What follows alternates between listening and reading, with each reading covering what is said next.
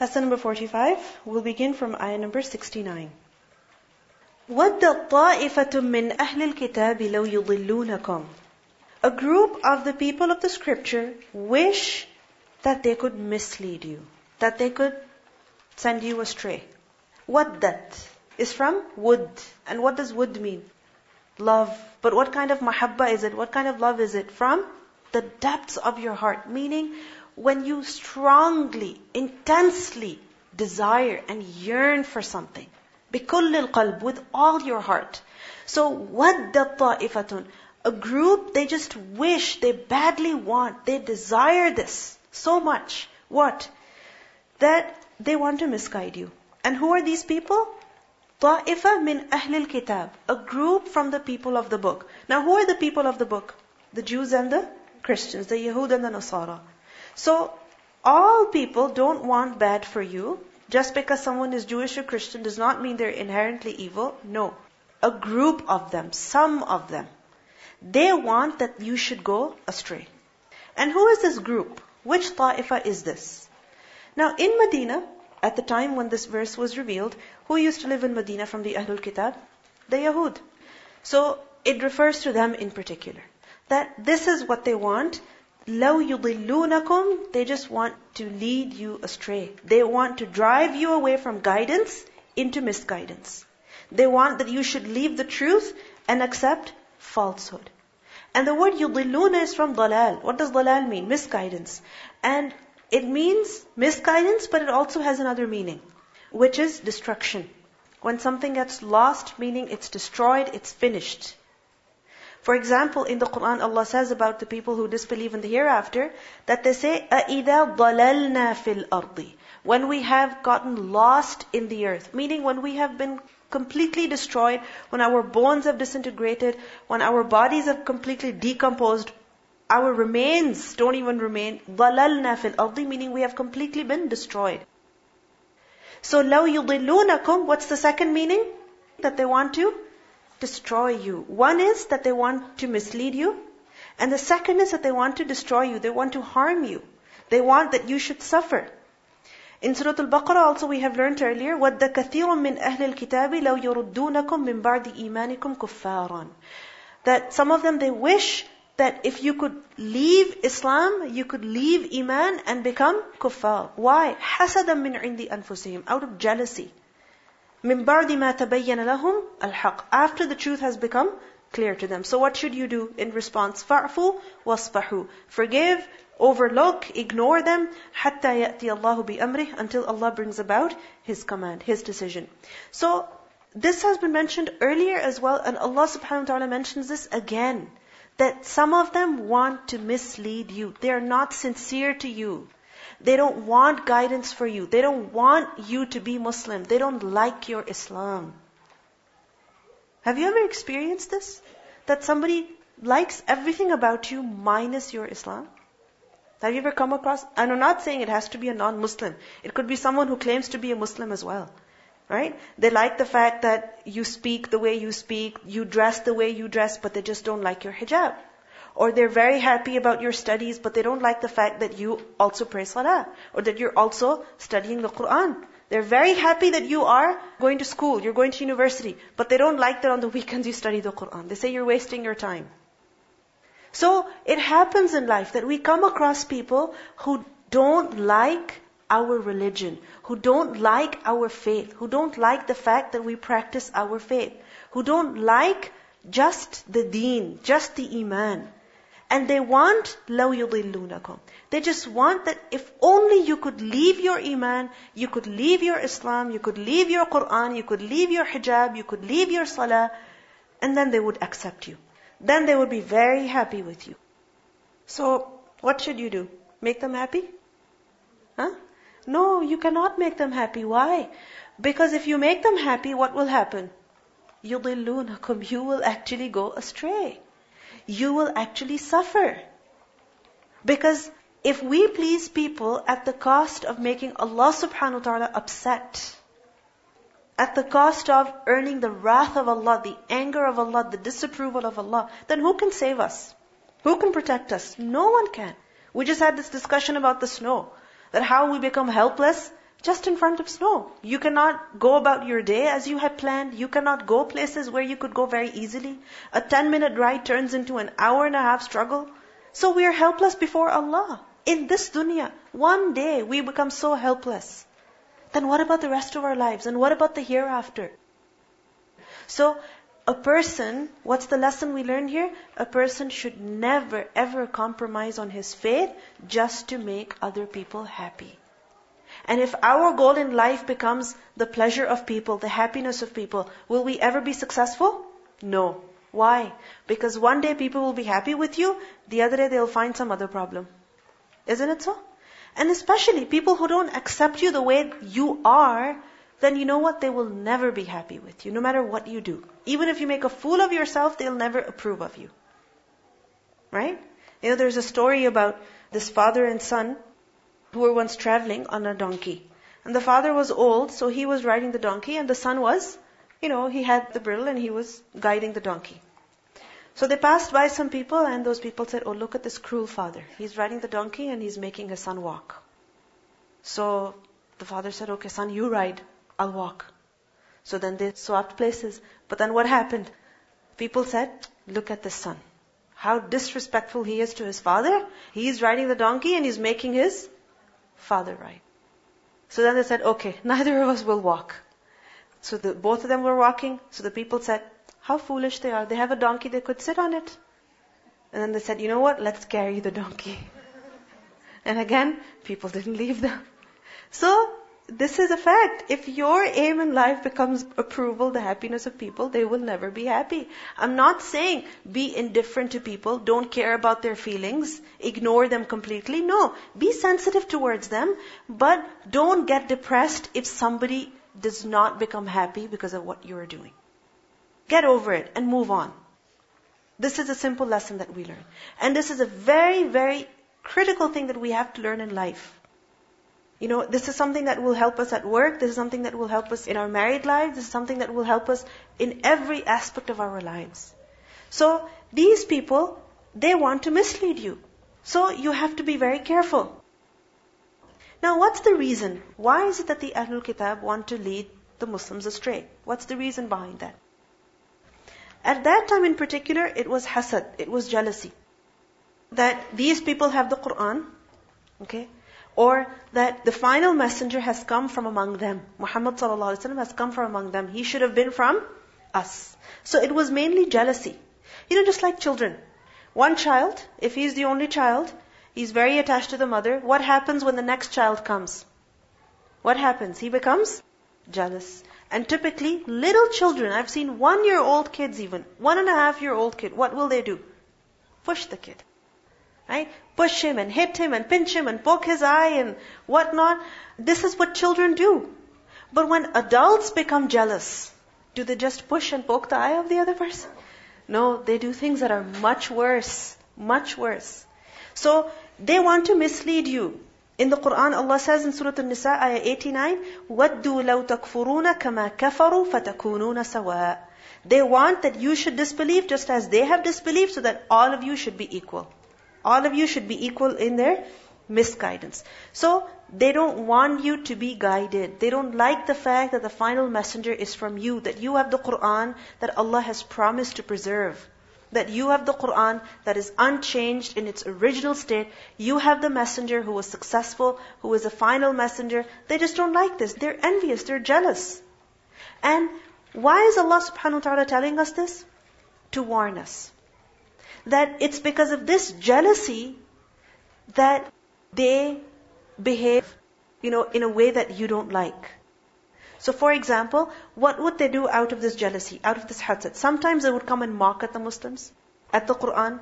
For example, when Allah subhanahu wa ta'ala revealed the verses about who would give to Allah a beautiful loan, the Yahud, they said, Allah is faqir, Allah is poor. Now if you hear something like that, somebody is insulting Allah subhanahu wa ta'ala in that manner, wouldn't you be hurt? Of course you'd be hurt. Likewise, we learned in Surah Al-Baqarah that they would say ra'ina to the Prophet sallallahu alaihi wasallam.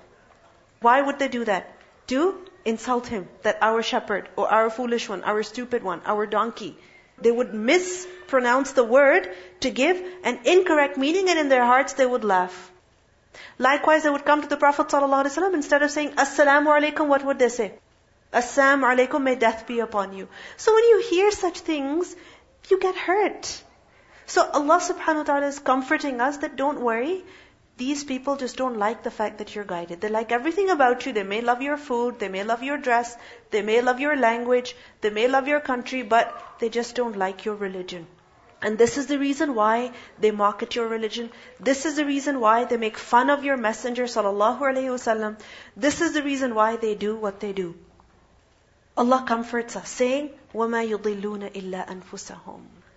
Are they able to misguide you? They want that you should be misguided, but are they successful in that desire? No. Because by trying to misguide you, who are they actually misguiding? Themselves. They're only misleading themselves. How are they misguiding themselves?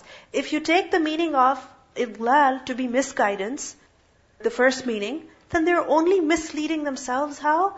That when a person is busy trying to misguide another person, trying to hurt another person, then will he be concerned about his well-being? Will he be concerned about his guidance? No. In the effort to mislead you, they are forgetting themselves. And they're misleading themselves. This is just like if a person wants that another individual, his image should be destroyed. That people like him and he doesn't want that people should like him. What does he do? He goes and says something wrong about him. He goes and says, a false statement about him, accuses him falsely of something. So, he's trying to damage his reputation, but when people find out about the truth, then who is actually insulted? Who? The liar, right? The one who is accusing the other. Correct? So, this is a reality, that when a person is busy trying to harm another, then who does he harm? First, himself. When a person is trying to mislead another, then who does he mislead first? Himself. This is like a person is supposed to take another to a particular destination. He says, come along with me. And he's taking him. And deliberately, he misleads him. Then who will get to the destination? Neither of them. Right? Neither of them. Who will be further in misguidance? The one who is leading him astray, because he is ahead. So, وَمَا يُضِلُّونَ إِلَّا أَنفُسَهُمْ. They are not misleading except themselves. وَمَا يَشْعُرُونَ. And they don't even realize. They think they are doing something right, because they're so happy with the fact that they are hurting you. But they don't get it, that they're suffering first. That they are missing out on the good first. That they are losing out first. وَمَا يَشْعُرُونَ. They don't even get it. Therefore, there's no regret, there's no reproach, there's no self-reproach, there's no reform, nothing. وَمَا يَشْعُرُونَ. They're forgetting themselves in this process.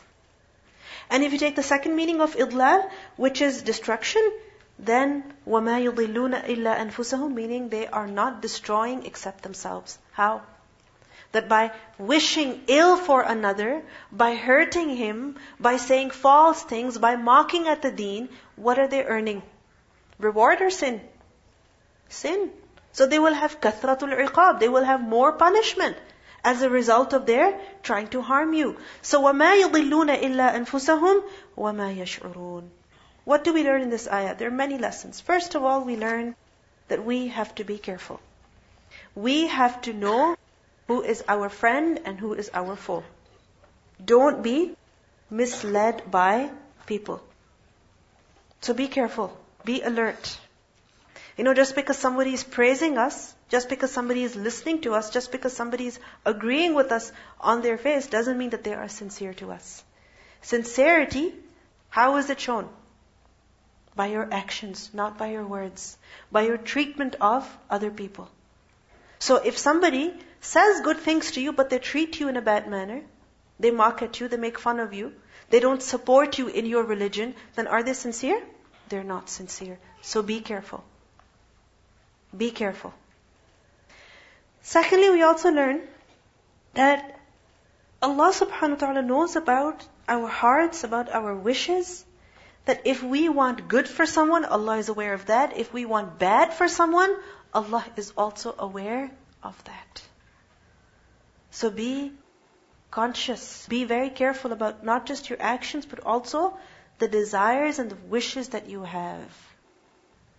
When we want bad for someone, then is this a sign of Iman? No. The sign of Iman is what? Wanting for the other what you like for yourself. So be careful about that. Ya Ahl al-Kitab. Then Allah subhanahu wa ta'ala addresses the people of the book. That, O people of the book, لِمَ تَكْفُرُونَ بِآيَاتِ اللَّهِ. Why is it that you deny the signs of Allah? وَأَنْتُمْ تَشْهَدُونَ. While you are a witness. All of this, trying to mislead Muslims, this resulted from what? Their disbelief. Their rejection of the truth. If they had accepted the truth, then no problem. But they were not accepting the truth. That was the root cause. That was the main issue. This is just like a child does not want to accept that somebody is going to share my mother with me. Somebody is not willing to accept that someone's going to share my room with me. Somebody is going to share my house with me, share my space with me. When they're not willing to accept it, then that's where the problem lies. And that's where many problems will result from. So, what was the root problem? Kufr. Disbelief. Rejection.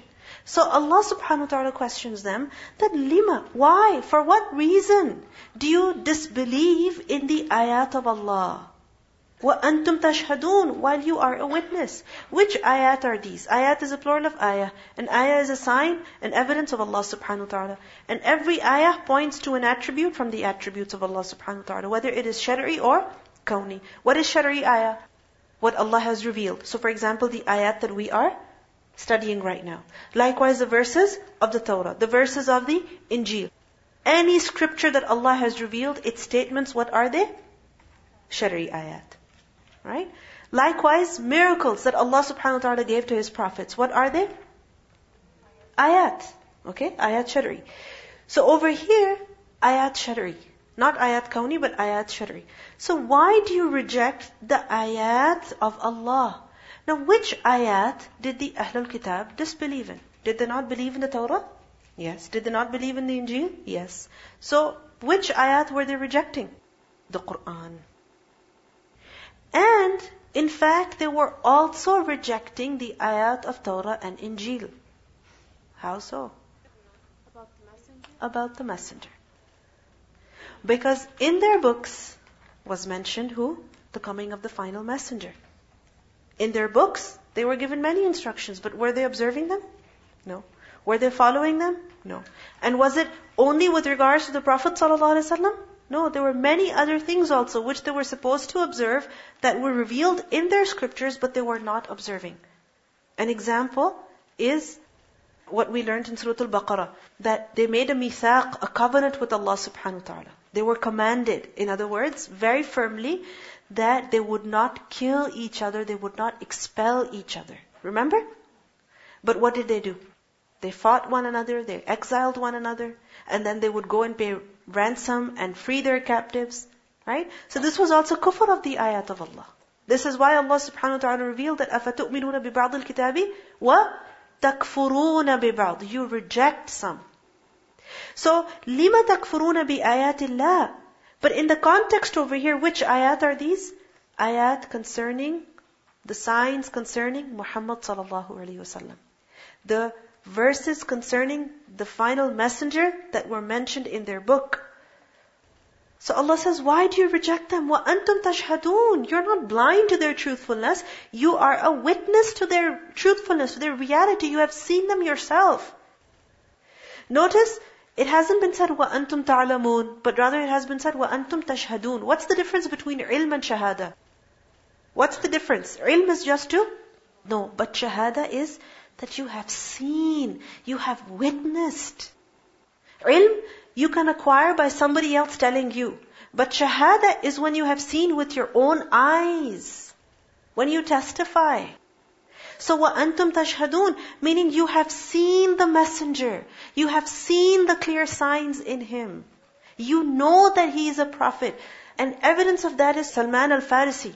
the companion, Salman al-Farisi, Salman the Persian, who was originally from Persia, a fire worshipper. He saw Christianity, he accepted Christianity, he left his home, he lived with bishops and, Christian priests in order to learn from them, in order to serve them, in order to practice the faith. And then eventually, by one of the bishops or the priests, what was he instructed? That go to such and such land, the final prophet is going to come there.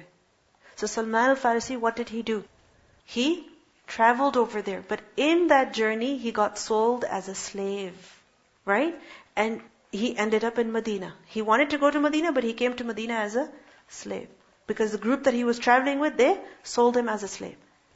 And then when he was in Medina and the Prophet ﷺ came, what happened? He went and he tested him. Right? He went and checked. Where did he get that knowledge from that the final messenger will have this characteristic? From the book, from the scripture. Right? This was the knowledge that the people of the book possessed. Because Isa a.s., he came and he gave clear signs, clear knowledge about the final messenger. So, this is why Allah says, وَأَنْتُمْ تَشْهَدُونَ. You see the messenger, you know he is not a liar. You can see the signs in him, yet you don't accept. You don't believe. Why? Why don't you believe? Allah subhanahu wa ta'ala says in the Quran, يَعْرِفُونَهُ كَمَا يَعْرِفُونَ أَبْنَاءَهُم. They recognize the Prophet ﷺ as the last messenger, as well as they recognize their own sons. When you see your son, you know he's your son. You don't get confused. Likewise, when they saw the Prophet ﷺ, they knew he was a prophet. They were not confused. They were 100% sure. Yet, they did not accept. Why? It was that jealousy. It was that pride. It was that ego that we'll become someone less. That we will lose our sovereignty if we accept that the final messenger is from the unlettered people.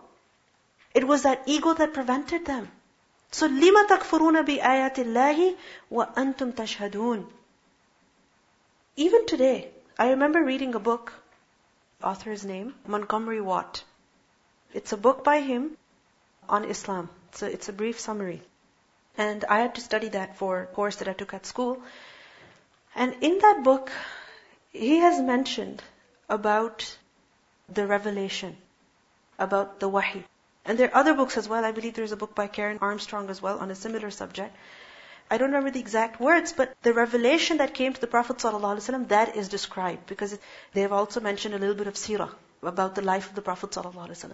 So about revelation, about the wahi that came to him. And it said, inshallah if I get a chance, I'll bring the book and I'll share that passage with you, that it said that it had to be divine. It was not, na'udhu billah, fit or something like that he had. No, it had to be divine. Somehow it had to be from God. But then why don't you accept it? You acknowledge that a human being cannot produce something like this. So there have been many instances among the mushrikeen, and as well as the Ahlul Kitab, where they saw the Prophet ﷺ, they heard the Quran, and they knew that this was not falsehood. So Allah subhanahu wa ta'ala says, وَأَنْتُمْ تَشْهَدُونَ. You see it, you witness it, you testify to it, yet why don't you accept? Ya Ahl al-Kitab, O people of the book, لِمَ تَلْبِسُونَ الْحَقَّ بِالْبَاطِلِ. Why is it that you confuse the truth with the falsehood? Lima, lam, mim. This word came earlier as well, and it's coming again. Lima is a combination of li and ma. Li meaning for, and ma meaning what. So for what? Meaning for what reason? And the ma, the alif is removed to abbreviate the word. So lima. Why? For what reason? Why is it that talbisun al-haq, you mix up the truth, you confuse the truth, bil-batil, with the falsehood. Talbisuna is from lam basin. We have done this word earlier too. Talbis is to mix up two things together so that you get confused. You cannot tell one from the other. You cannot tell the two apart. From the same root, libas means to clothe, right? To cover. When something is covered, you're confused as to what is behind it. But over here, talbisuna does not mean you cover, but rather it means you mix. So why do you mix the truth with the falsehood? Why do you create such a confusion so that the difference between truth and falsehood is not known? So that people cannot understand what is right and what is wrong. They cannot recognize what is true and what is false.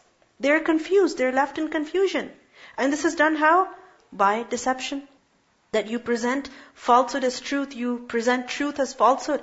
Everything is right, everything is wrong. At the end, people are in confusion. They don't know what is right, what is wrong. And this is done by unclear, ambiguous statements. This is done by presenting right as wrong and wrong as right, so that people are left in confusion. So, لِمَ تَلْبِسُونَ الْحَقَّ بِالْبَاطِلِ وَتَكْتُمُونَ الْحَقِّ. And moreover, the truth that is left clear, what do? You conceal it, you hide it. You don't even tell people about it. وَأَنْتُمْ تَعْلَمُونَ. While you know. Meaning you are knowingly, willfully doing this. Why are you committing these crimes? So this was another scheme, you can say, that the people of the book adopted in order to mislead the Muslims. And what was that? That they would mix up the truth and falsehood together so that people would be in utter confusion. For example, the people of the book, they would be asked, so what do you say about Muhammad sallallahu alaihi wasallam? He had migrated from Makkah to Medina. Some people of Medina had accepted Islam, other people had not. They were still mushrikeen. And then the third group of people was who? Of the Yahud, who lived in Medina. So those who had believed in Muhammad sallallahu alaihi wasallam and those who hadn't, or the common people from among the Jews, they would ask their scholars, the Jewish scholars, that what do you say about this man, Muhammad sallallahu alaihi wasallam? So they would give very unclear answers. They would give ambiguous answers, so that the people would think, okay, so we don't have to follow him. Like for example, if somebody were to say, yes, Muhammad sallallahu alaihi wasallam was a messenger, however, he was a messenger sent only to the Arabs. He was a messenger only for the people of that time. Then what would you say? Okay, he was a messenger, but I don't have to follow him. Is that what you would think? Yeah, if somebody was to tell you, you didn't know about Islam, if somebody was to tell you, yes, he was a messenger, but only for the people of that time, or only for the Arabs, then if you did not know about Islam, what would you think? I don't need to follow. Right? You would say, I'm not an Arab, so I don't need to be Muslim. I don't need to study further about who Muhammad sallallahu alaihi wasallam was and what message he brought. You would be left in confusion. Right? So this is done by mixing the truth with falsehood, giving ambiguous statements, so that people are left in confusion. How is this done today? How is this done today? The truth is mixed up with falsehood and people are like, okay, so are we supposed to do it or not? So for example, if somebody asks, am I supposed to wear hijab? And they're told, yeah, but, there are people who say that you don't have to.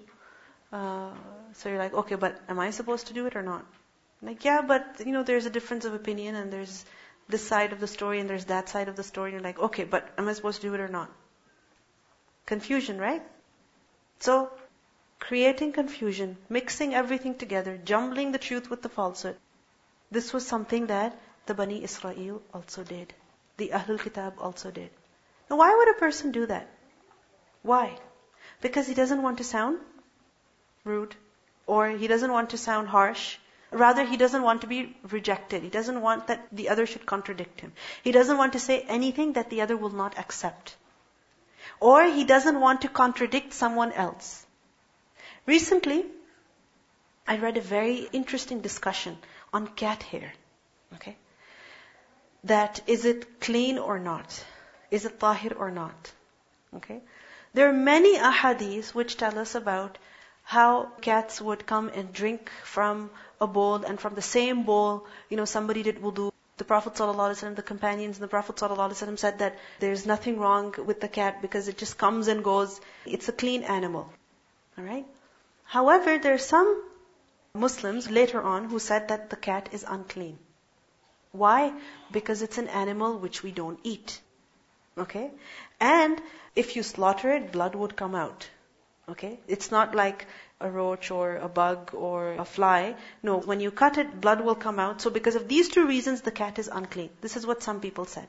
Now this clearly contradicts the hadith of the Prophet ﷺ. And if you were to believe that cats are unclean, that means you cannot have a cat in your house. Because if you were to have a cat in your house, then what will happen? You'll be covered in cat hair. The place where you pray at, that will be covered in cat hair. And you can't pick each and every hair out, can you? And as you're praying, your cat might come and sit next to you or brush against your feet. Then you cannot pray. Do you see what I mean? And in this discussion, one person was saying that, look, the hadith show that the cat is clean. And the other said that no, but our scholars know better how to understand those ahadith. And at the end you're like, okay, is the cat clean or not? Please tell me. Somebody had posted a simple question. Can I have a cat in the house or not? Simple question. Such a confusion. Because the haqq was clear. But what do people do? They conceal the haqq. They don't even mention those ahadith. And they say, oh, so-and-so scholar said such and such. And because of that reason, cat is not clean, so kick it out of your house. Give it to a shelter. But is that fair? No. This is dhulm on people. I mean, if somebody loves their cat, right, this is not fair. And this is dhulm on the cat. She has a home. And you're kicking it out through unjust means. You're using the sharia against the poor cat. Right? So this is not fair. So the Bani Israel, the Ahlul Kitab, they were doing something very similar. Mixing up the truth with the falsehood, concealing the truth knowingly, deliberately. Why? Because they didn't want to contradict their actions, they didn't want to contradict their scholars. So even if something was evident, even if something was crystal clear, yet they would say, no, but there's a different explanation. But such and such. But such and such. So then people will be left in confusion. And as a result, they would be averted from Islam.